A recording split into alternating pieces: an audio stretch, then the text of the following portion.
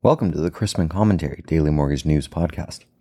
I'm your host, Robbie Chrisman. Topics on today's episode include home affordability with the Fed set to end its MBS purchases tomorrow, my interview with TMS's Jason Kwasny on client happiness in the servicing space, and what the latest inflation reading did to the bond market. Today's podcast is brought to you by SimpleNexus, an nCino company and award-winning developer of mobile-first technology for the modern mortgage lender. CompenSafe by SimpleNexus is an incentive compensation management solution designed for the unique needs of mortgage lenders. Powerful enough to handle the most complicated compensation structures, CompenSafe enables lenders to ditch the spreadsheets for a turnkey process that improves payroll accuracy and gives employees transparency into their pay. Learn more at simplenexus.com.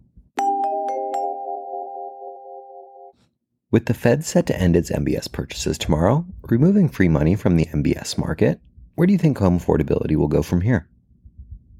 Mortgage rates are already at their highest level since 2008, and in theory, a large buyer exiting the space should push MBS prices down, and thus mortgage rates up.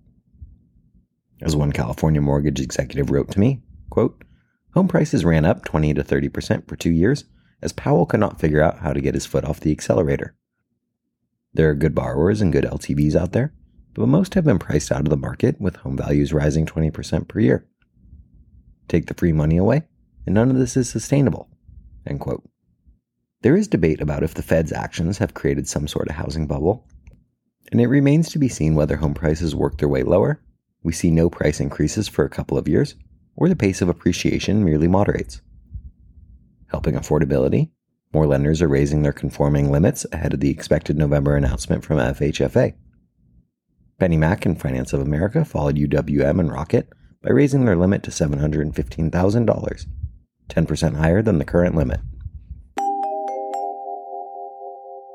For today's interview, I wanted to welcome onto the show TMS's Jason Kwasny, EVP of Servicing, who joined the Money Source in 2018, bringing 18 years of experience in the financial services and mortgage industry with him.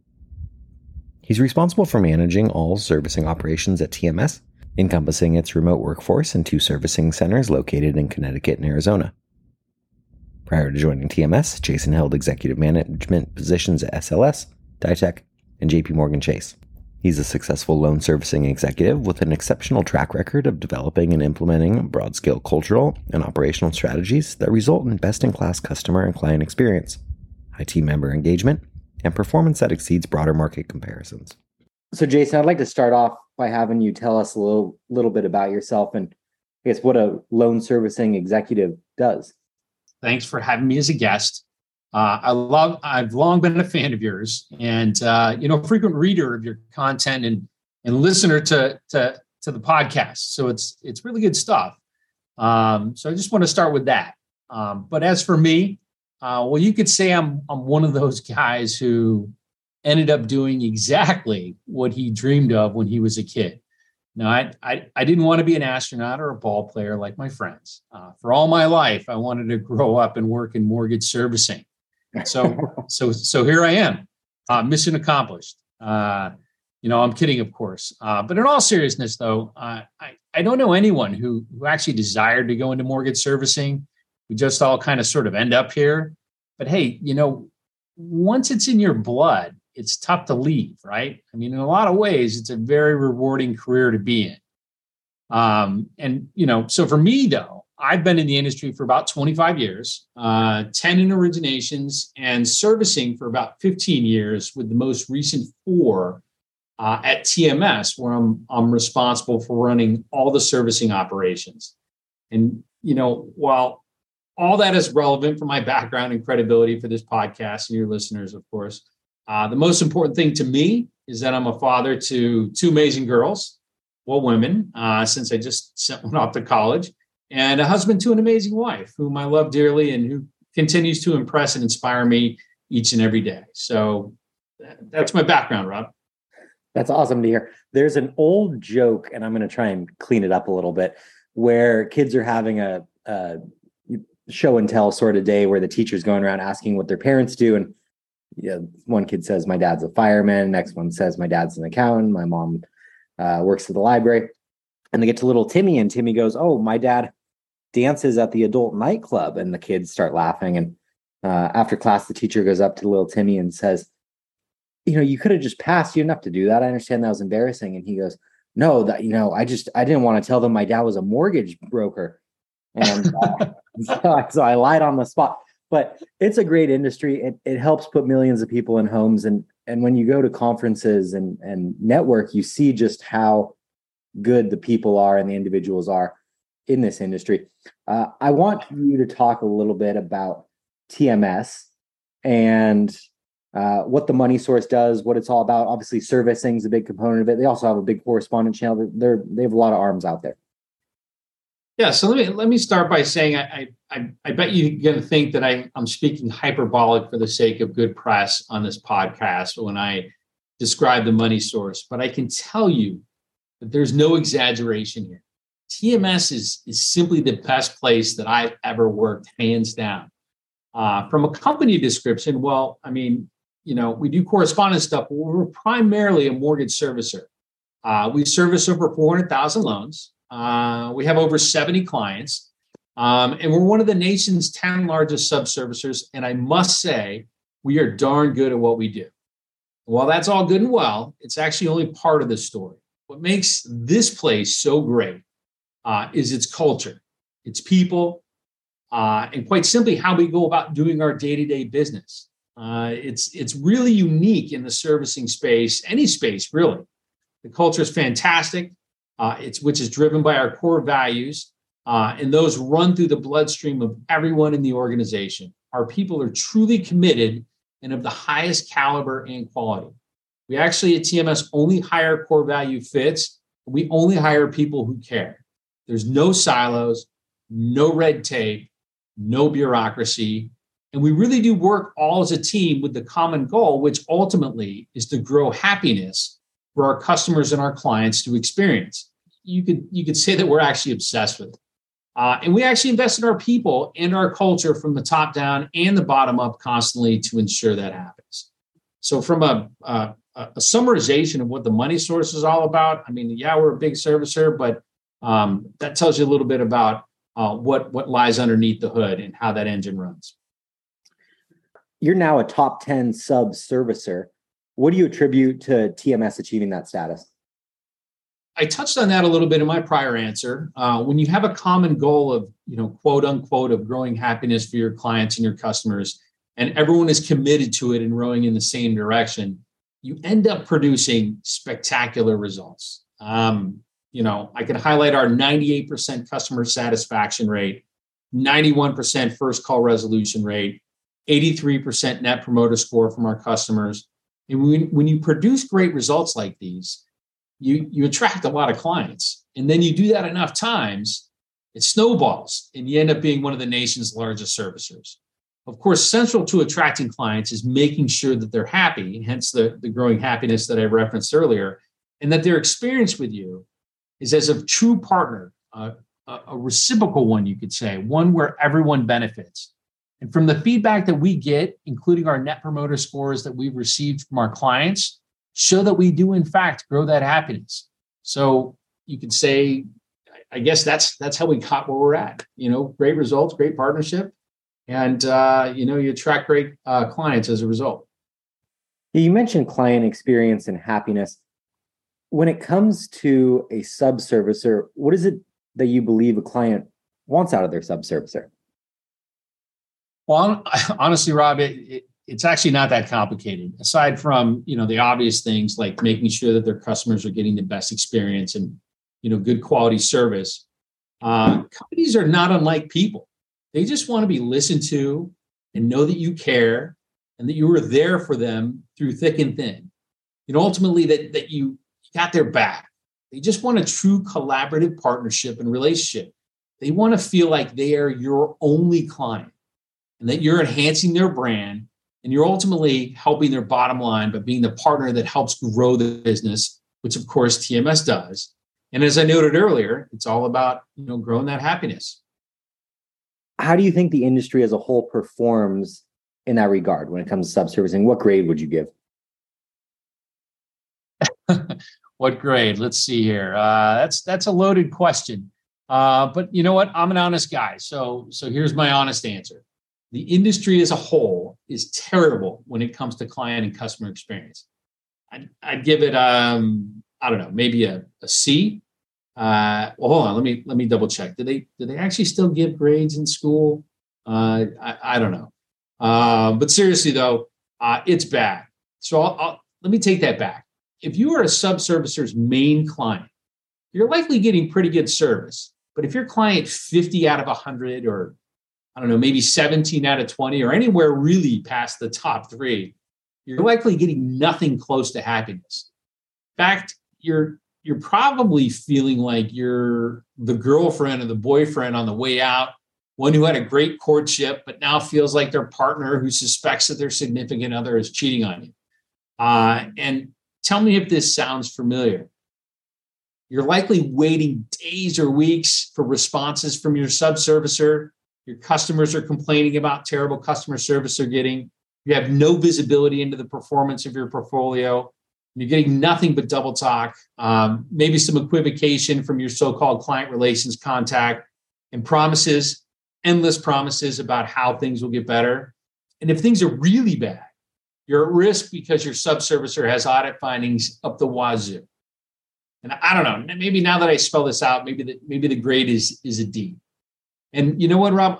I know this to be true because I hear this from every new client we entertain. Not one of them says that they're satisfied with their subservicer. And I know you're probably saying, "Hey, Jason, well, you're only stating stuff from the people who are looking to leave their current subservicer." But the truth is, when we meet these companies, they're all too eager to share their horror stories. I don't know if you remember a show a while back on FX. It was called Nip Tuck. It was a drama about, 2 plastic surgeons. I think it was on in the early 2000s. And the show always led off by them asking, these 2 doctors always asking their patients, "So tell me what you don't like about yourself." It's like that when I talk to prospective clients, except I reverse it. And I ask them, "So tell me what you like about your subservicer." And they usually get out 1 or 2 good things if they can, but then it immediately turns into this vomit of information on what they don't like. And I tell you, Rob, all these stories are exactly the same.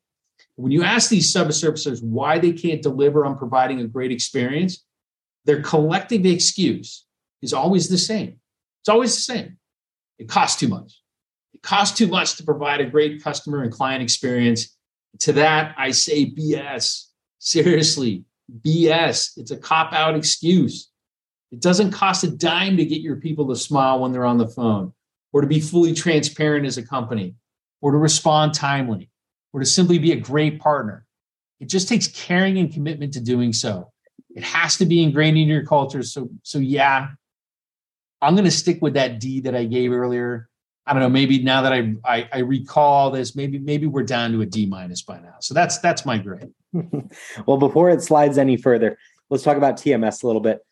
How does TMS deliver on the needs of clients? And since we're grading things, what grade would you give them? Well, just like the services I talked about at the show Nip Tuck, what we do is we ask, then we listen, then we deliver with results. I mean, really, to sum it up, we act as a true partner to all of them, not just our largest clients, but all of them. You see, TMS, we were an originator when we started out. In fact, that's how we got into servicing to begin with. Our subservicer was so bad. I mean, like really, really bad. We looked for another, but all we found were copies of a copy out there in the marketplace. And then when our owners, who were fantastic, by the way, decided there has to be a better way, that there was room to disrupt this space, that the space had the same tired ways of doing things with all the same folks and the same ideas, just rotating companies, all using the same tired technology that was invented in the 1980s, seriously invented in the 1980s. So they spent a ton of money building a cutting edge servicing portal, which we call SIMI, that gives clients a self-service, one-stop shop, real-time, fully transparent look into their portfolio. And most critically, our performance on their loans. So, I referenced the whole girlfriend who thinks their partner might be cheating on them. Well, with TMS and our SIMI system, now they can check everything from the promised KPIs to instant recording of the calls with their customers. It's all there with a click of a button. And you don't have to know these archaic screens from the 1980s or codes, or rely on a client relations contact that takes weeks to get back to you. But, Rob, honestly, it's not just the technology. Don't get me wrong. What really matters is that we flat out care. It's who we are as a company. It's fused into our DNA and central to our mission of growing happiness, which I referenced earlier. We know that, we know it's like that we know what it's like on the other end. We know what it's like to be an afterthought. And especially in today's market, today's volatile market where every customer counts, it's critical for us to deliver for our clients. We look at it as a symbiotic partnership. In order for us to be successful, our clients have to succeed as well. Not just one of them, but all of them, each and every one of them.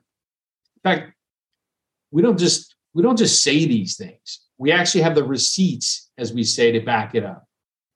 And as I mentioned, we talked a little bit about CIMI. Our clients can see everything that we can see. And if they're up in the morning before us, they can even see it before us. But I'll actually go one further. Besides our technology and the things that we put in our contracts, we put how we're going to do everything to them in writing. And I'm not just talking about those contracts. We give all of our clients what we call our client bill of rights. It's actually our way of memorializing our promises on what they can expect from us as their subservicer.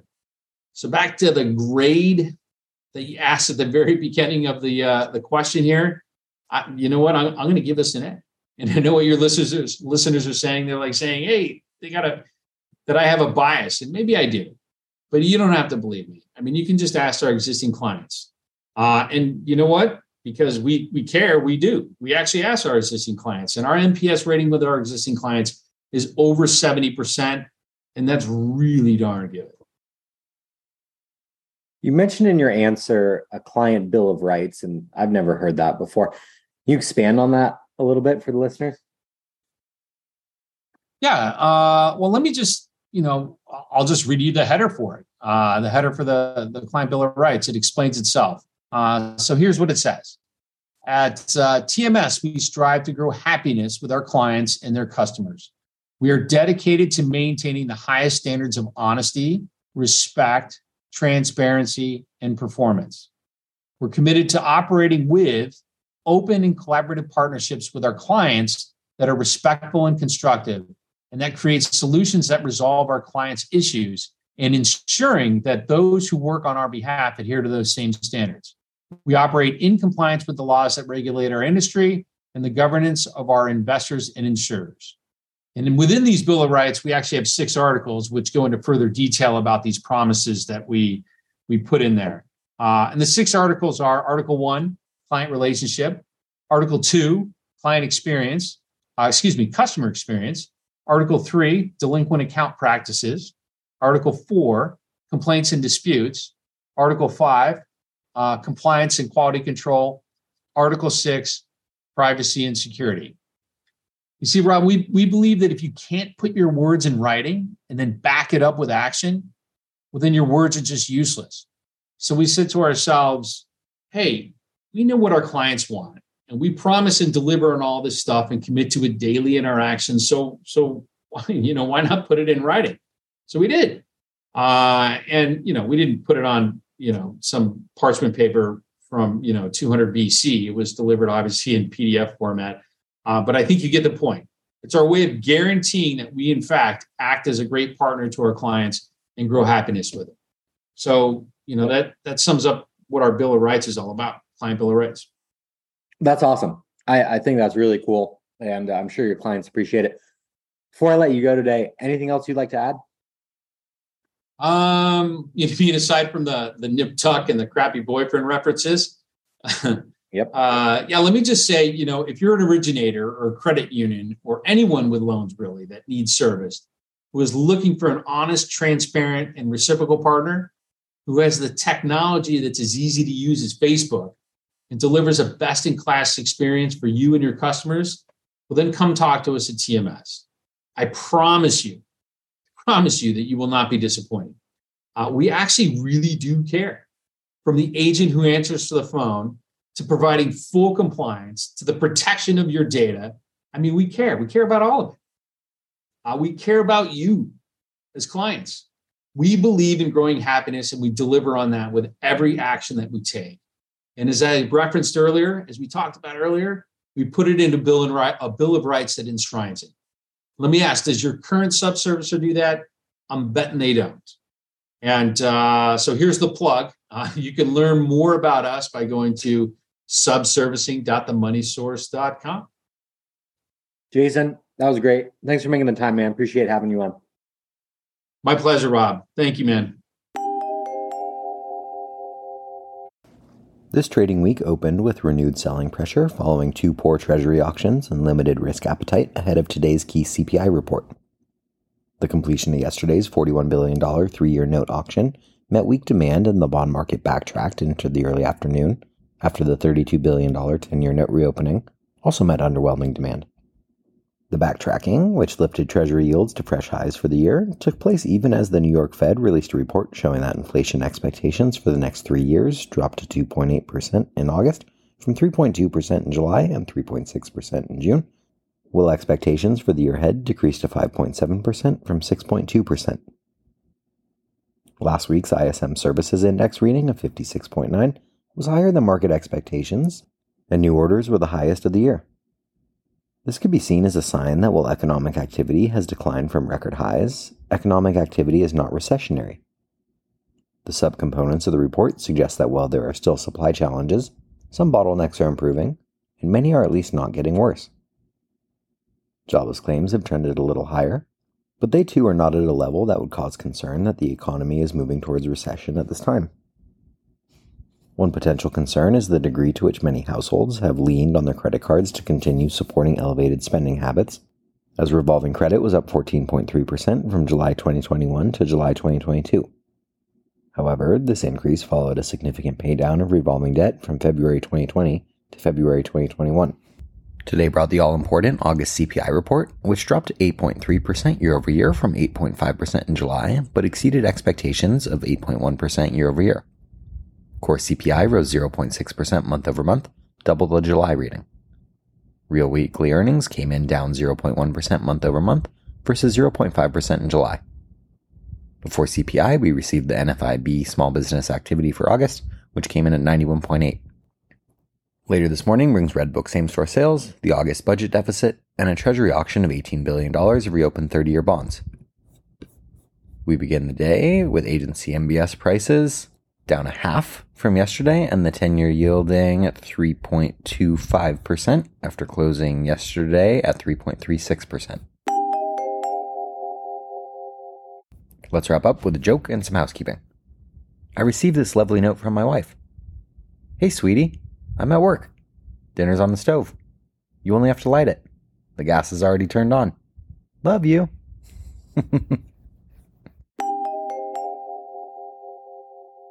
Thanks again to today's podcast sponsor, SimpleNexus, the homeownership platform that unites the people, systems, and stages of the mortgage process into one seamless end-to-end solution that spans engagement, origination, closing, and business intelligence. To learn more about SimpleNexus, an nCino company, visit simplenexus.com. If you have any questions about the podcast or sponsoring opportunities, send me an email at robbie@robchrisman.com. Visit robchrisman.com for more information on our industry partners, access to archived commentaries, and how to subscribe to the daily mortgage news and commentary. To listen to or download past episodes of this podcast, search Mortgage News on any platform you get your podcasts from.